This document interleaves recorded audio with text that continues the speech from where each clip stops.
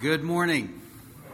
Let's stand together, please, and if you've got a Bible with you, if you'll open your Bibles with me to the book of 2 Timothy, 2 Timothy chapter 2.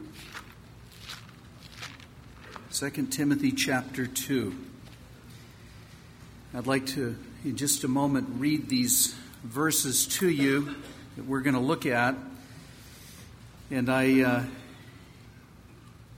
heard that recently here, well, actually not in this city, but in Albuquerque, there was an arrest made, oddly enough, of an 80-year-old woman who had been arrested and hauled into court. And so the judge asked her, well, what is it that you've been arrested for? And she said, well, Your Honor, I was arrested for stealing a can of peaches. And he said, well, why did you steal the can of peaches? She said, Your Honor, I was hungry. And he said, well, how many peaches were in the can? She said, 6 of them. And he said, okay, then. He said, there were 6 peaches in the can, so I'm going to sentence you to 6 days in jail, 1 day for every peach. And as he was bringing that wooden gavel down, her husband raised his hand and he said, Your Honor, may I say something? And the judge said, yes, sir, what is it? He said, she also stole a can of peas. All right.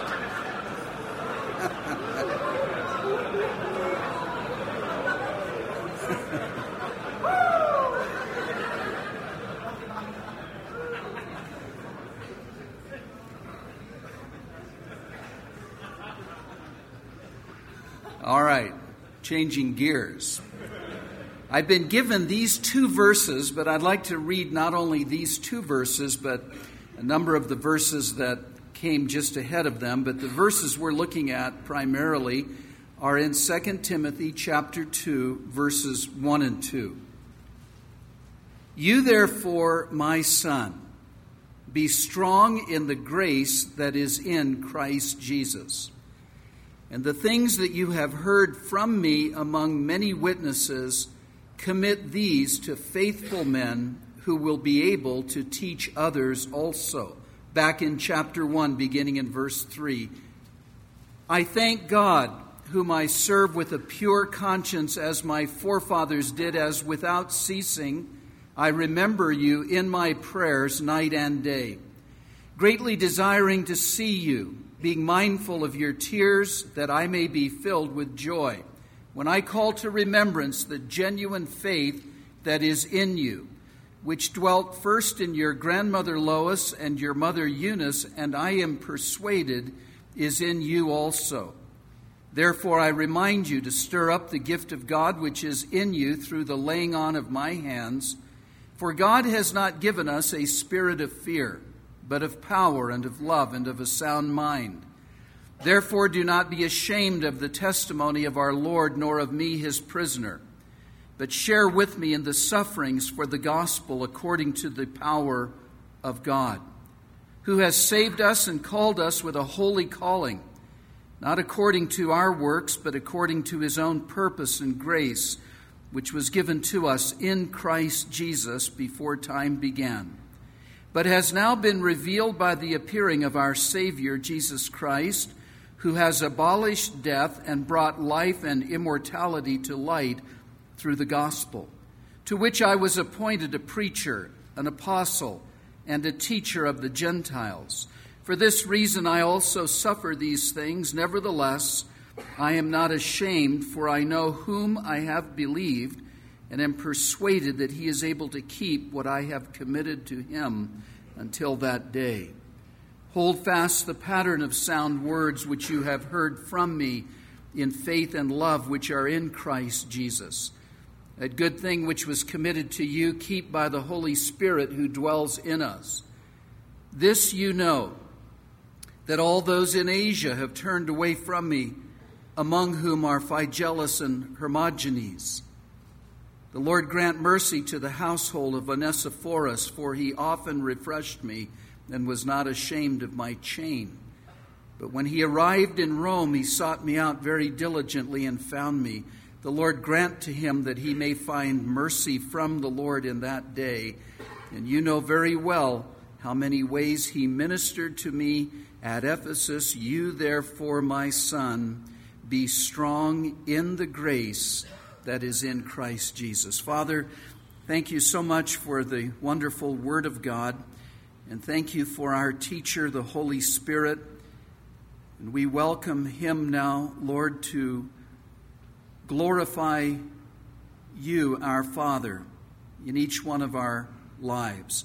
We pray, Father, for the spirit of wisdom and revelation in the knowledge of God, that the eyes of our understanding might be enlightened, that we might know those things that you desire for us to know from your precious word.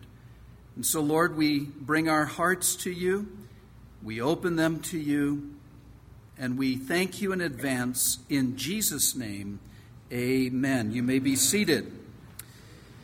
You therefore, my son, be strong in the grace that is in Christ Jesus. This is a very personal letter. It's not a highly doctrinal letter, but it's of a loving personal nature from one man to another. It's from the Apostle Paul to his son in the faith, Timothy. The thing that they had in common, and the thing that Paul was seeking to encourage Timothy in, they had in common that they both were suffering. And we'll look in just a moment in some detail at exactly how Paul was suffering, and we'll look in some detail at how Timothy was suffering also. But the thing that Paul was seeking to do, because God had already done this in his life and was doing it, he was seeking that Timothy would find something. He knew that if Timothy could find this one thing, that even though there was suffering, he would then find what he needed in his life in the midst of that suffering. And that thing that he needed to find was he needed to find strength. He needed to find that empowering from God through the grace that is in Christ Jesus. And Paul also knew that if Timothy, who was suffering and was in such a position of responsibility, there was a lot on the line. Timothy was a pastor who had not only his own church, but most likely a number of churches that he cared for. Timothy had great responsibility. Timothy, through his sufferings, was kind of wavering. And Paul knew, Timothy, if you can be strengthened, through the grace that is in Christ Jesus, then you can be faithful. Paul was finishing his course. Timothy still had a ways to go. And really overall in this letter and in this section in particular, these next few verses, Paul's desire is that Timothy would remain faithful. And of course, guys, that is God's desire for you. It's God's desire for me. It's God's desire for every one of his children, that by his grace we would be strengthened and that we might be faithful. Now, in just a little while, Pastor David Rosales is going to speak about enduring hardships. But I'd like to take you back through this first chapter a little bit and look in detail at the sufferings that Paul was going through and how it was that he was suffering. If you notice in chapter 1, verse 8, we know that Paul was suffering because he was in prison. He says, "Therefore do not be ashamed of the testimony of our Lord, nor of me, his prisoner." Suffering in Rome, in prison, was indeed suffering unlike, even as bad as it is down at this prison that Santos mentioned last evening. Where Paul was, there were no facilities. There wasn't a mattress. There wasn't a window. There was no heating during the winter. There was no air conditioning during the summer. It's believed that there wasn't even any regular food. Medical care was something that wasn't even on the charts. There wasn't adequate lighting. There wasn't a place where you could take a shower. You were basically in a cold hole with a little hole in the ground. It was indeed a place of suffering. When Paul says the sufferings that he was enduring, he specifically means to suffer hardship. I'm suffering also, Paul wrote to Timothy. It means to be a partaker of afflictions. It wasn't something that he was just theorizing about. He knew about it. And Paul was also suffering because he was in the will of God. If you notice, please, in verse 12. For this reason I also suffer these things. Nevertheless, I am not ashamed, for I know whom I have believed, and am persuaded that he is able to keep what I have committed to him until that day. Paul was suffering because he was in the will of God. He had been called by God. He had believed in Jesus Christ. He had become converted. And he asked Christ, what do you want me to do? And God told him, Christ told him. And from that day forward until he drew his last breath upon the earth, Paul was a man who sought to live in the will of God. And as a result of being in the will of God, he was suffering.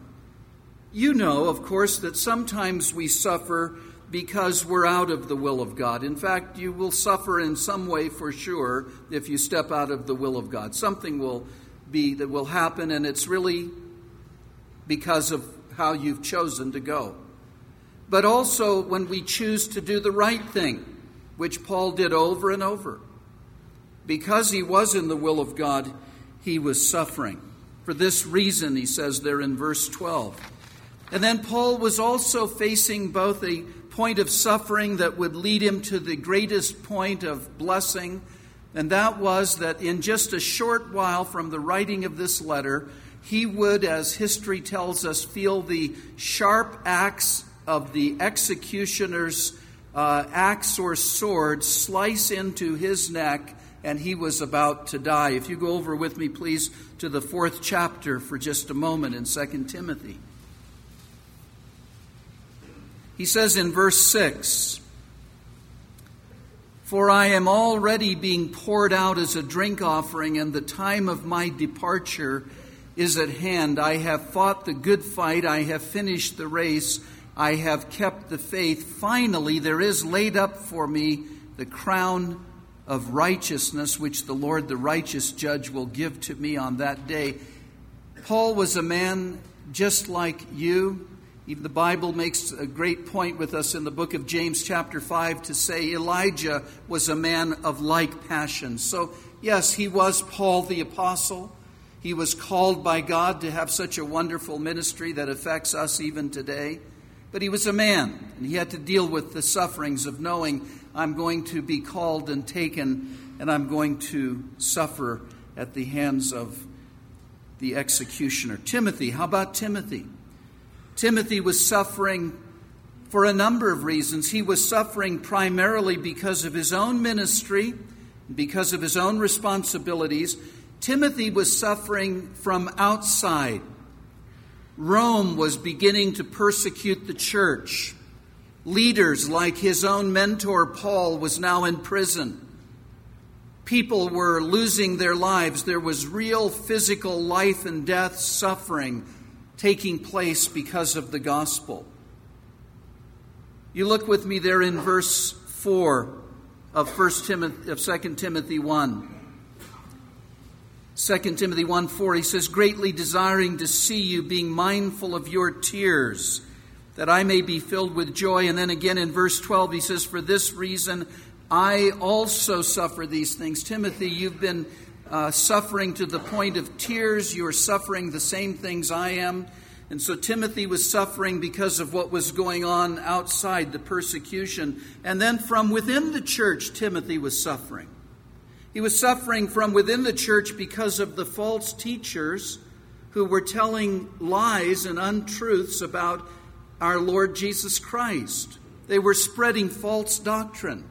And even as good, true doctrine builds people up, lies and deceit tear people down. And any true ministry, any true shepherd and leaders and ministers within a church, it hurts them when the sheep of God are being troubled. False teachers. inside the church. Also inside the church, something else that was causing suffering. It was ungodly behavior. People who were living ungodly lives. It brought suffering. And then from within Timothy's own life, it is believed by many scholars that Timothy was not your macho kind of a guy. He was a rather reserved person. He was a little on the timid side. And this was a very, very difficult time for him. In fact, in reading the text there in verse 8, it appears that Timothy was bordering on being ashamed of the gospel. Look in verse 8 with me. Therefore, do not be ashamed of the testimony of our Lord. Imagine the sense of condemnation that he must have felt as he was facing this issue of personal weakness and so on. And then there was another thing that caused him great suffering, and that was the responsibilities of all of the churches to care for everyone. Not an easy thing. And so Timothy was suffering, and thus Paul was writing to him. Paul was writing to him, and he says, "You, Timothy, you therefore, my son, be strong in the grace that is in Christ Jesus." And so Paul is talking here about finding strength in the midst of suffering. And that's really what we're talking about here this morning. Finding strength in the midst of suffering. How do you do that? What are the practical ways in which Paul was leading Timothy to be strengthened and to find that empowering? And how is it that myself, how in our church, how in our fellowship with those whom we know that are suffering, how is it that we can find the strength and the power of God? Let me just mention 5 things that are taken right from this first chapter. First of all, prayer. You'll notice that encouragement comes through prayer. Please notice in chapter 1, verse 3. I thank God, whom I serve with a pure conscience, as my forefathers did, as without ceasing I remember you in my prayers night and day. I loved what Robert Furrow said from Proverbs chapter 2 about crying out to God, raising your voice up to God, speaking out to Him from the depths of your heart with tears. What a wonderful thing it is that God allows us to pray and to talk with Him, and how we can find strength in God through prayer. Prayer is a means of being strengthened. When a man prays, when a man sits with God, when a man takes the time to communicate with God, to quiet himself down and to try to connect with God, to talk with God. In fact, Jesus recommended that rather than fainting, He said, men ought always to pray and not to faint. And with prayer being a means of encouragement, our prayers one for another. How often I've been encouraged through the prayers of someone without even knowing that they've prayed for me. And you find out later, hey, Pastor, I was praying for you. Or when you call a friend and you're suffering and you share your heart. And a friend says, let me pray for you. That brings encouragement. We talk about suffering. There's a way to be strengthened, and one of those ways is through the ministry of prayer. It's what the early church continued in talking to God. And then also we find encouragement and strength through fellowship. Again in verse 4, you'll see where Paul says, greatly desiring to see you. I want to see you. Timothy, I want to be with you. I want to share with you. What great encouragement. I was sharing with a couple of the different men here last night. You know, it doesn't get a lot better than church, does it, guys? It's about as close to heaven as you can get. You know, if I could always be during the week like I am at church when I'm here, it wouldn't be any problem, would it? And if the world out there was like it is in here, it wouldn't be any problem. There's something unique about the sharing of our lives together. the sharing of Jesus Christ, the sharing of the love of God, the sharing of genuine care and concern, the Holy Spirit ministering and washing us through the Word of God. And so prayer is a means of finding strength and encouragement. Fellowship is a means of finding strength and encouragement. And then thirdly, there's a third way that we are strengthened, and it comes through the reminders of what God has already given you. We call it this way, count your what? Count your blessings. There's a lot of wisdom to that. Look what Paul does there in verse 5. He says, when I call to remembrance the genuine faith that is in you, which dwelt first in your grandmother Lois and your mother Eunice, and I am persuaded is in you also. Timothy, you have faith in God. Now remember that, Timothy. You have faith in God. I know where it came from.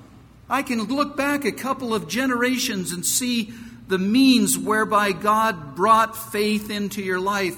That faith that they had, I believe that it is in you also, Timothy. You see, Timothy needed to be strengthened, and so Paul is reminding him of what he already had. And secondly, he says here, Timothy, you have a gift from God. Notice, please, in verse 6, therefore I remind you to stir up the gift of God which is in you through the laying on of my hands. These gifts that come from God. Timothy was called as a pastor. He was called as a preacher. He was called to oversight in the ministry. And so he reminded him, Timothy, you have faith in God. Timothy, you have a gift from God. And then there was one other thing that actually has three parts to it. He says there's something else that you've got, Timothy. It's in verse 7. For God has not given us, number one, a spirit of fear, but of power and of love and of a sound mind. First of all, Timothy, it isn't God who has given us a spirit of fear. What God has given us, Timothy, are these three things. You have not only faith, you have not only gifts from God, but you have power. You have the Holy Spirit living in you to energize your life. You have love that comes from the Holy Spirit, and you have a sound mind. You can exercise your self-control and think carefully. And Timothy, God's given you that ability. And so not only prayer, not only fellowship, but a reminder of those things that God has already given us. There's a fourth way that we find encouragement and strength, and it comes through simply being open and honest with one another in fellowship. You might call it just simply humility and openness. Please look in verse 15 of that first chapter. Look how open Paul is. He says, this you know, that all those in Asia have turned away from me. Paul was simply opening up his heart. You know, it's a funny phrase. It's got some truth to it, but that phrase, misery loves what? There's just something funny about misery loves company. I don't think it's quite as true as it purported to be, but we find some solace. We find some comfort. Oh, you're going through something too. And to see it in someone else, and to see someone's openness, and to see someone's humility. Sometimes we may think that in order to be so effective, there's some kind of an air or an attitude that we have to put on. But really, just being yourself in Christ is the best thing. And there's encouragement that comes through that humility and that openness. And then a fifth and a final thought on this little section here is that encouragement comes through love and service and care for one another. You'll notice in verse 16 through 18 again, Paul is praying and mentioning, he says, the Lord grant mercy to the household of Onesiphorus. Why? For he often refreshed me and was not ashamed of my chain. Paul says this man and his house, they got together, they pooled their resources together, and frequently they would come and visit me. They weren't ashamed to be identified with me in prison there. They would come and they would refresh me. When he arrived in Rome, he sought me out very diligently and found me. The Lord grant to him that he may find mercy from the Lord in that day. And you know very well how many ways he ministered to me. What encouragement, what strength comes through loving service and care for one another. But back to the main point, right there in chapter 2, verse 1. You therefore, my son, be strong in the grace that is in Christ Jesus. Timothy, in light of the need you have, in light of the responsibilities you have, in light of what I've been saying to you, in light of your circumstances, all of your trouble, you therefore, my son, be strong in the grace that is in Christ Jesus. Two quick things. Number one, Timothy was not only Paul's son in that Paul had discipled him and mentored him, but Timothy was indeed a son of God. So this is possible for the sons of God. And secondly, you'll notice that Paul wasn't saying, look now, you've got all this suffering, let's pray that it all goes away. But rather he said, let's find the strength that comes through the grace of God in the midst of your suffering. In light of everything, Timothy, he says, my son, be strong in the grace that is in Christ Jesus. That little phrase there, be strong, can be translated, keep on being empowered. In other words, Paul is saying, not just a single day, not just Saturday today at the men's conference, but rather on an ongoing basis. Sometimes people say, well, man, those people, they go to church a lot. Yeah, they do. There's a reason. Fellowship with God. It's a source of strength. It's a source of encouragement. We need God's grace. We need God's strength every day. And also when you're in a trial, trials, they don't just come and go. Sometimes little ones come and go, but sometimes they come and they stay for a long time. I can remember when I was a brand new Christian, this February will be 34 years ago. In February of 1973, I was converted. And I was part of a Christian ministry, a discipleship ministry, a discipleship house. And we worked together. We pool our money together to pay the bills. And we would hold Bible studies and go out and evangelize and share and serve the community. And I remember as a brand new Christian being on the job one day with these guys. We were working and having lunch. And as a new Christian, I was all, just listening to these older brothers. They were just talking and fellowshipping, and they were talking about trials. Now, I had spent the previous number of years, I was in pharmaceuticals prior to being converted. And I just say it with a little more polish. So I had spent a number of years avoiding arrest and prosecution. And so the word trials, it had a certain connotation to me. But I heard them talking about trials, and I said to them as a new Christian, I said, well, what are trials? And they all just stopped eating and just looked at me. And then they just, kept talking. And I thought, okay, I've got it. I'm going to find out. I don't know, but I'm going to find out. You see, trials don't just come and they don't just go. Trials come, the Bible says, for a season.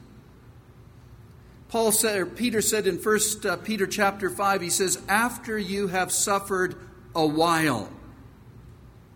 In the world you will have tribulation. There is no life really without trials. Tribulation. You can fall into them suddenly. And thus you can see the need to be strengthened, not only just for the moment, but to be strengthened today, tonight, tomorrow, in the days to come. The other thing that Paul is saying in this verse is not to be strong in your own strength, but notice, be strong in the grace that is in Christ Jesus. He was to receive God's power and allow it to be in his life. He was calling him to be made strong. Be strong by the means of the grace that is in Christ Jesus. The strength was to come from the grace of God that is found in the person of Jesus Christ.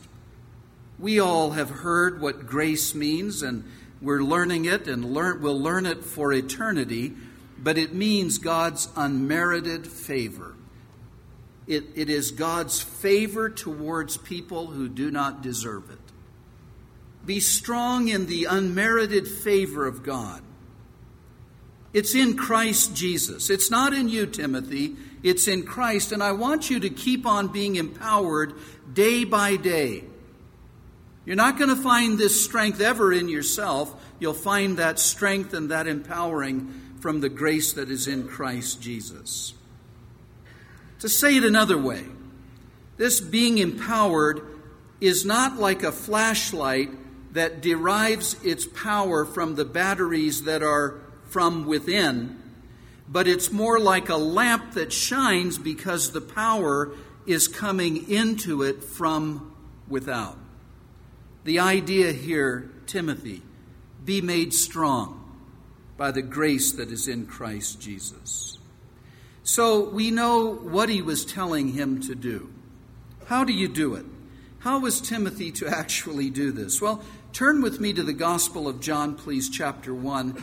And I'd like to just look at 5 principles of how we find strength through the grace that is in Christ Jesus.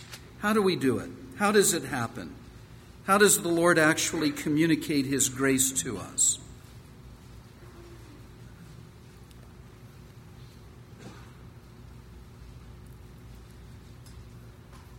The Gospel of John, chapter 1. First of all, to remember that God gives grace upon grace upon grace upon grace. God gives grace upon grace upon grace.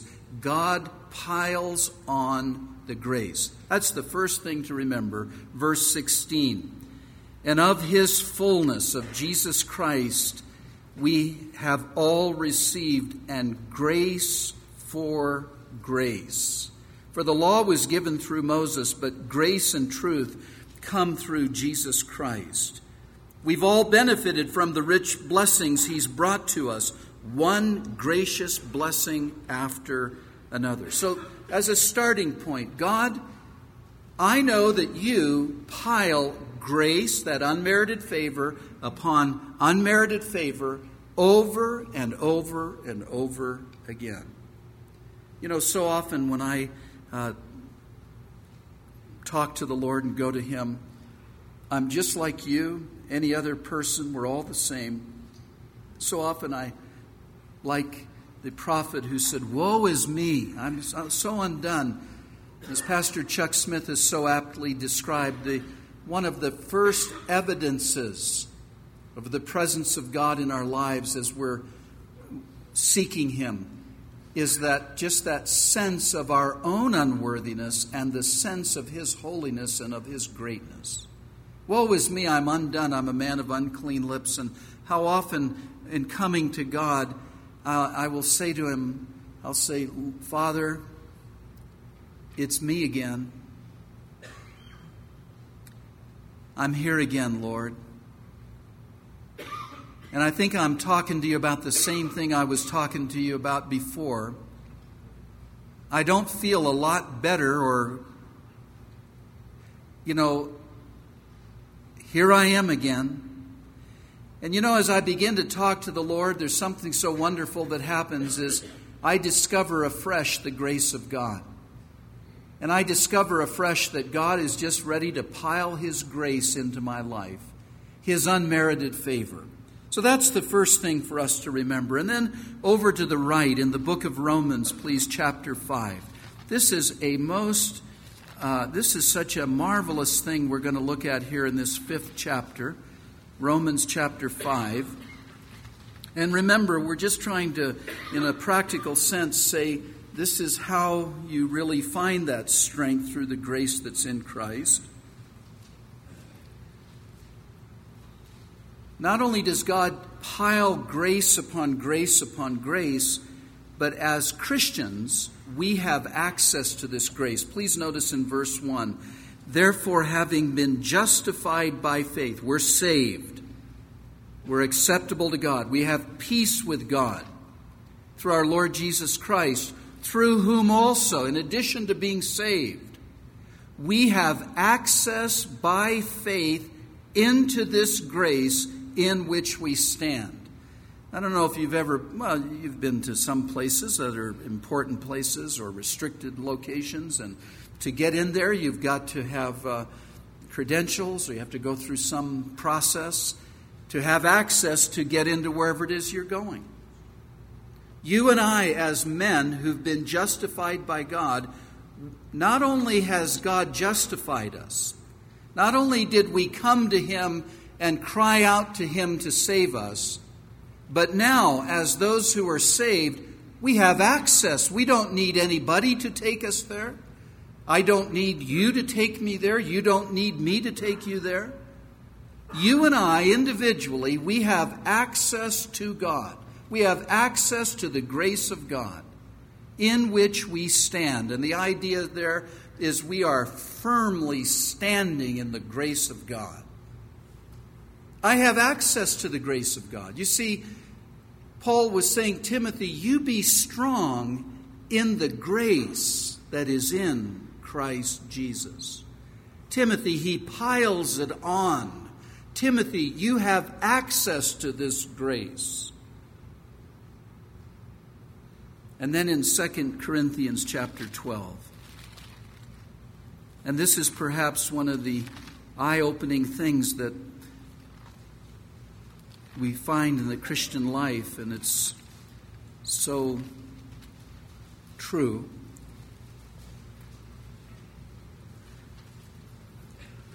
Grace is found in our weakness and in those times of weakness.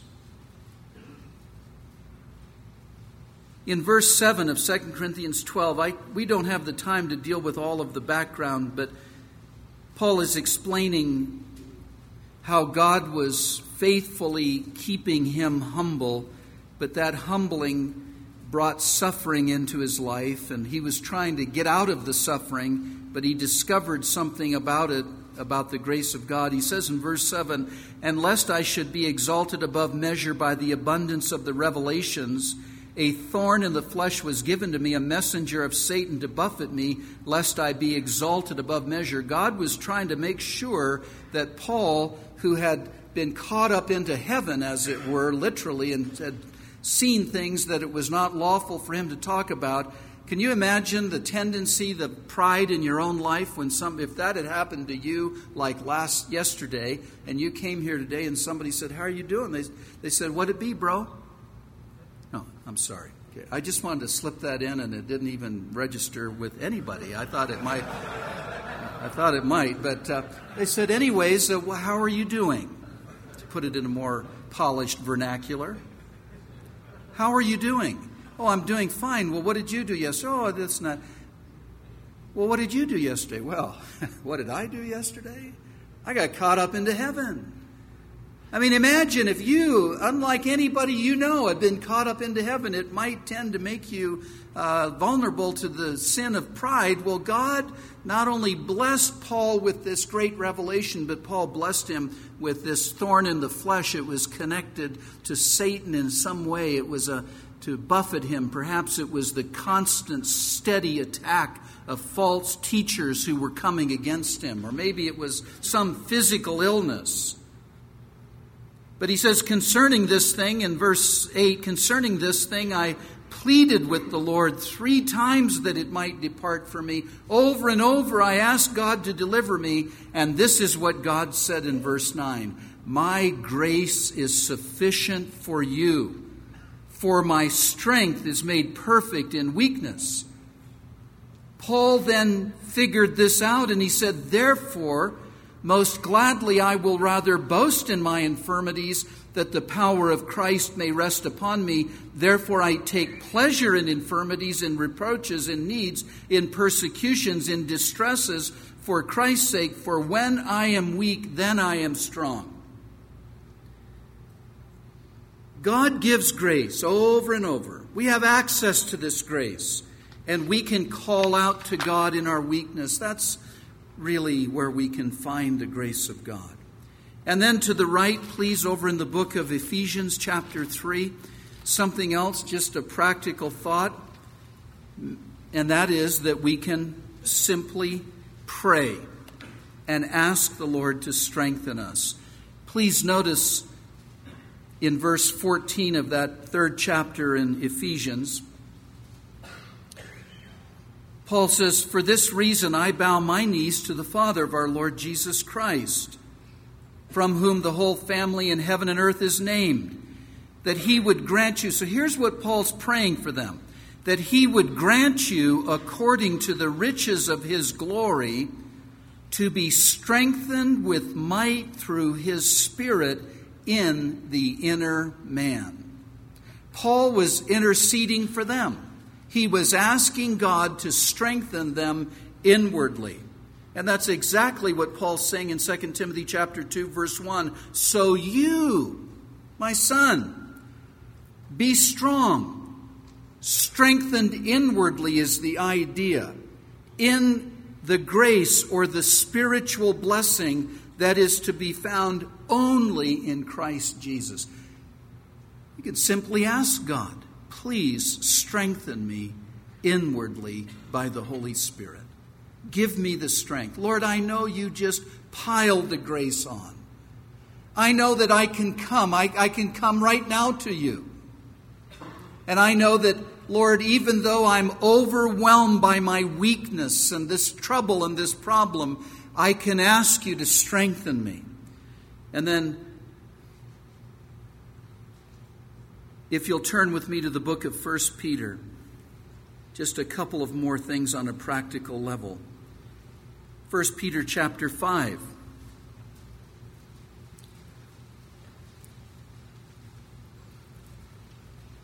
Actually, just to the left there, the book of Hebrews, chapter 4. I wanted to make sure we didn't forget this one. This is another practical way, and that is to recognize that God invites you to come to the throne of grace. Hebrews chapter 4,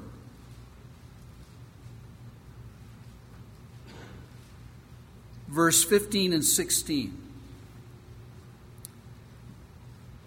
"For we do not have a high priest who cannot sympathize with our weaknesses, but was in all points tempted as we are, yet without sin." And then here it is in verse 16. In light of the fact that Christ really does understand on a human level what it's like to experience the weakness of humanity, although he didn't sin, "Let us therefore come boldly," or unreservedly, just openly, "to the throne of grace." And please notice that we may obtain mercy and find grace to help in time of need. So God invites us to come. And then over to 1 Peter with me there, chapter 5. Just two more things, and this will conclude the first of several points that I have this morning. No. That one... I've noticed, I think it's the desert air that has done something to your sense of humor out here. Do you think? I think that might be it. Although I've noticed many people where I'm from in Visalia, they have that same problem that you do as well. But listen, you will find grace as you simply humble yourself before God. Please notice what he says here in verse 5. 1 Peter 5:5. "Likewise, you younger people, submit yourselves to your elders. Yes, all of you be submissive to one another. Be clothed with humility." Why? "For God resists the proud, but he gives grace to the humble.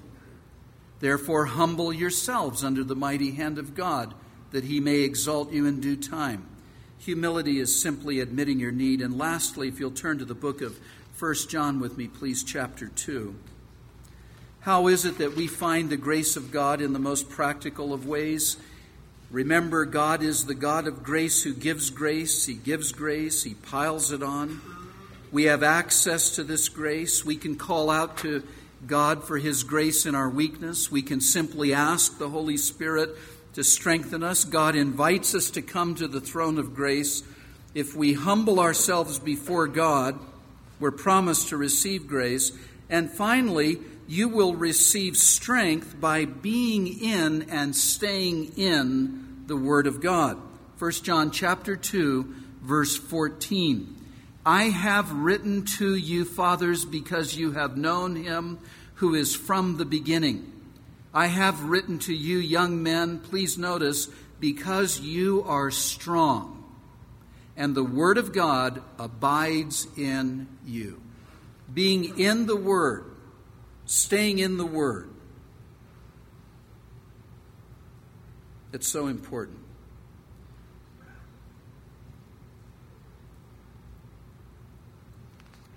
I'd like to read you a little quote. It's a couple of brief paragraphs about grace and about being strengthened. When you find any comfort in your soul, any added strength in duty, or any support in temptation, it distills a special sweetness into your life to consider what friend sent these blessings. They do not come from your own supply or anyone else's. It is the Heavenly Father who slips quietly in and leaves the sweet perfume of His comfort. It is His kind Spirit that holds your head and calms your heart while the trial rages within. It is His pungent fragrance that keeps you from fainting in unbelief. What soul thus comforted could for a moment doubt the love and concern of such a Father? I ask you, what friend loves you more? The one who, hearing you are in need, promptly writes out a check and puts it in the mail and considers his obligation to you paid in full?